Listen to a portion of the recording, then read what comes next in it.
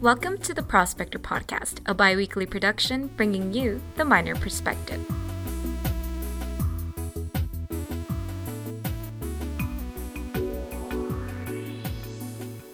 Welcome back to a new episode of the Prospector Podcast. This is Ana Diaz here to recap some of the top stories uploaded on our website, theprospectordaily.com. In news, Kristen Schaffer tells us everything there is to know about the newly formed Americans with Disabilities Act Advisory Committee at UTEP, which will meet monthly to discuss accommodation needs on campus. In arts and culture, editors Itzel Giron, Annabella Mireles, and Anaí give us a peek at Brave Books' special collection of books which belong to former UTEP president Diana Natalicio. And in sports, reporter Daniel Lopez covers the UTEP men's basketball game on February 5th, where the Miners won its sixth straight game against the University of Rice at Tudor Field House. You can read these stories and more at theprospectordaily.com.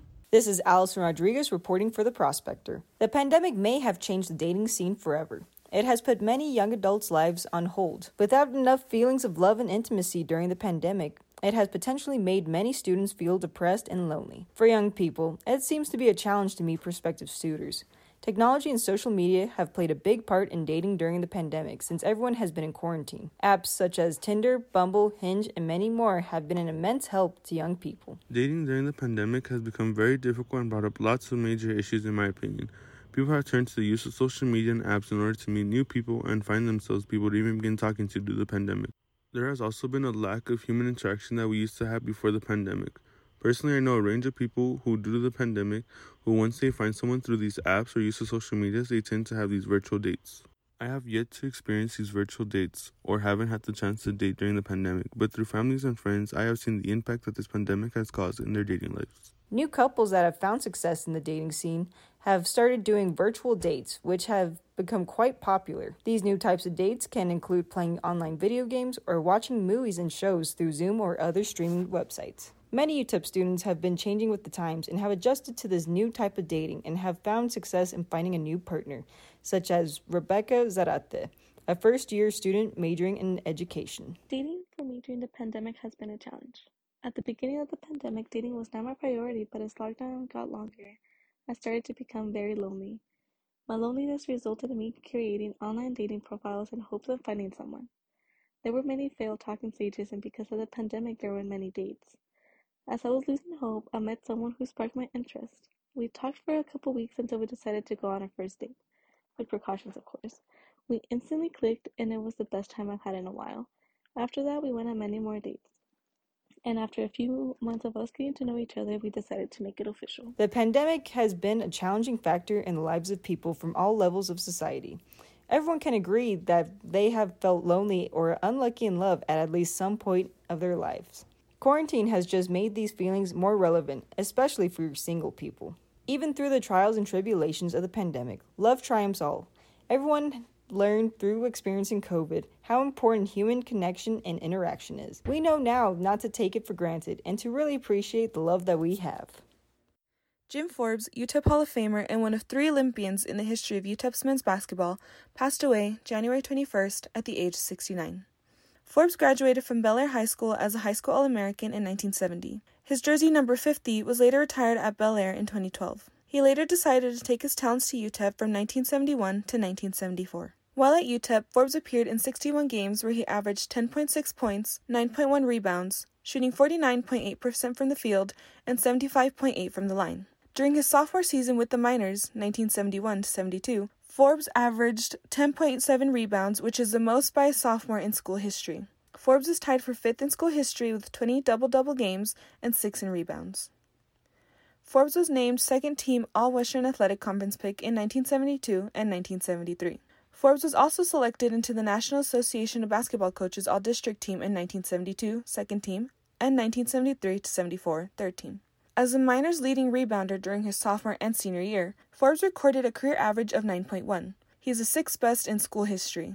Forbes put up 290 rebounds during the 1971-72 season, which is the 6th most in a season in school history. In 2011, Forbes was inducted into the UTEP Athletics Hall of Fame.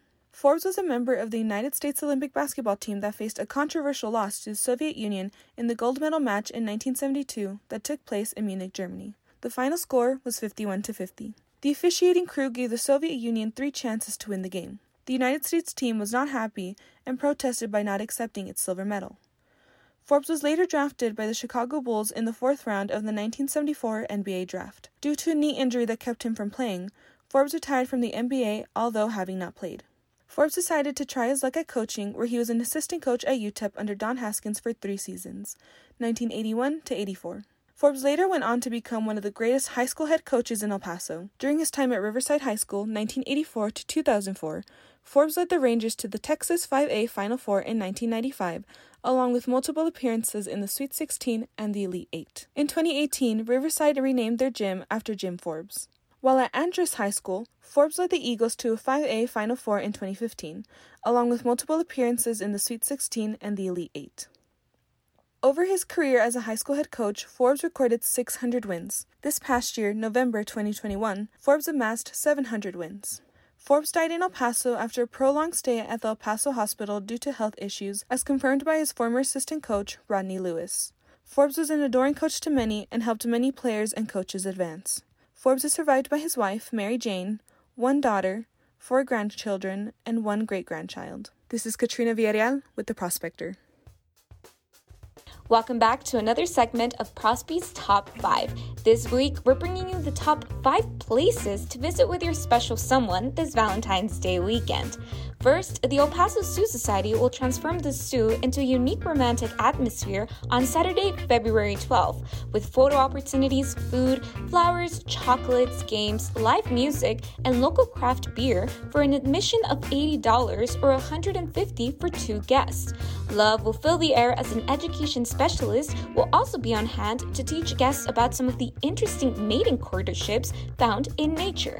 Reserve your table for Valentine's at Mamacitas. The downtown restaurant will host 2 reserved times, Sunday, February 13 at 11 a.m. through 12:30 p.m. and 1 p.m. through 2:30 p.m. The tables can include up to 6 people. If dancing to the rhythm of songs is your preferred form of entertainment, the El Paso Ballroom Dance Academy will be offering a Valentine's Romantic Central Bachata class, February 13 from 3:30 p.m. through 5 p.m. For the price of $35, couples can enjoy champagne, chocolates, and a fun class designed to add romance to their life. Before heading home to watch the anticipated Super Bowl, lovers can stop at Placita Madrid Valentine's Day Market and Art Fair from 10 a.m. to 4 p.m. The market will feature special Valentine's Day inspired art for that special someone in your life. From jewelry, relishes to hand-sewn aprons, you can find it at the market. Finally, Valentine's Day on February 14 can be spent at the outlet shops at El Paso, as couples can enjoy a romantic evening in the food court with serenading music from the Fanny Pack Bradas. Well, there you have it. We hope these Prospe Top 5 will fill your Valentine's Day weekend with love. Let us know how you will be spending Valentine's Day by emailing us at prospector@utep.edu. The following story was written by Kristen Schaffer.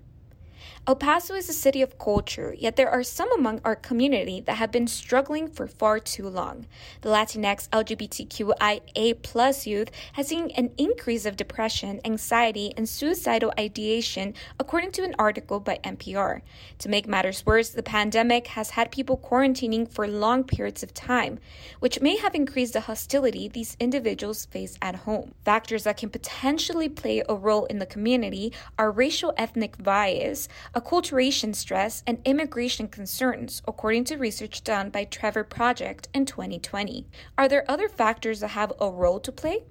Irma Montelongo, PhD, Associate Professor of Practice for Chicano Studies at the University of Texas at El Paso, explains that many Latinx individuals believe in the Catholic faith and that a lot of traditional dogma can be found within their religion. Machismo is a strong sense of masculine pride, specifically embedded in the Latinx culture, according to Rochester Institute of Technology. It was a pretty good experience after that with my mom, yet again, but with my dad, it was a whole different story. You know what I mean? He did tell me, he's like, I didn't want a gay son, so like that. He said a lot of hurtful things. Said UTEP freshman Carlos Gonzalez. It was a really hard time. And so when that happened, he told me that he was going to send me to therapy, saying that it wasn't it, he didn't want that he didn't want anyone to tell his friends about me anymore.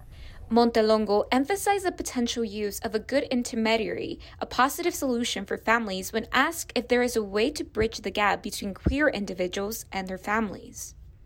But I would say that maybe the safest route would be to have somebody that you really trust and that maybe your parents trust to accompany you. Because ultimately you have to have this conversation, right? Like, I wouldn't suggest doing it over text or anything like that. Right. Or through an email. So it's something you're going to have to do face to face. And I think for the benefit of everybody involved and for the safety of everybody involved, that you would have an intermediary, somebody that you trust, somebody that would have your back. Somebody that could help your parents understand. And I mean, that could be another family member. It could be a professional counselor, right? It could be a doctor. It could be a therapist. It could be a professor. It could be anybody who I think you think could help you through that situation. UTEP senior Javier de la Hoz has words for wisdom for LGBTQIA+ youth who want to come out. You know, I would say, like I heard most of people say, take your time. I will say that, really learn, or not learn, or really read upon what you think you might be or not might be. Have a good circle of friends where you feel comfortable, where you might want to come out little by little. Students looking for information or have any questions can reach out to the Queer Student Alliance or QSA on campus. UTEP also has the Rainbow Minor Initiative that was started by the Student Engagement and Leadership Center. Montelongo states that the UTEP Counseling and Psychology Services is a great resource for students as well.